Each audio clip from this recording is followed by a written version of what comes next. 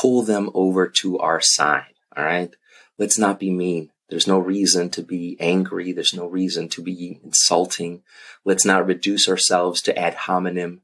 All right. Let's try to bring our friends over. Just like good Christians, we are to help our friends get away from sin, to identify sin and to go from sin.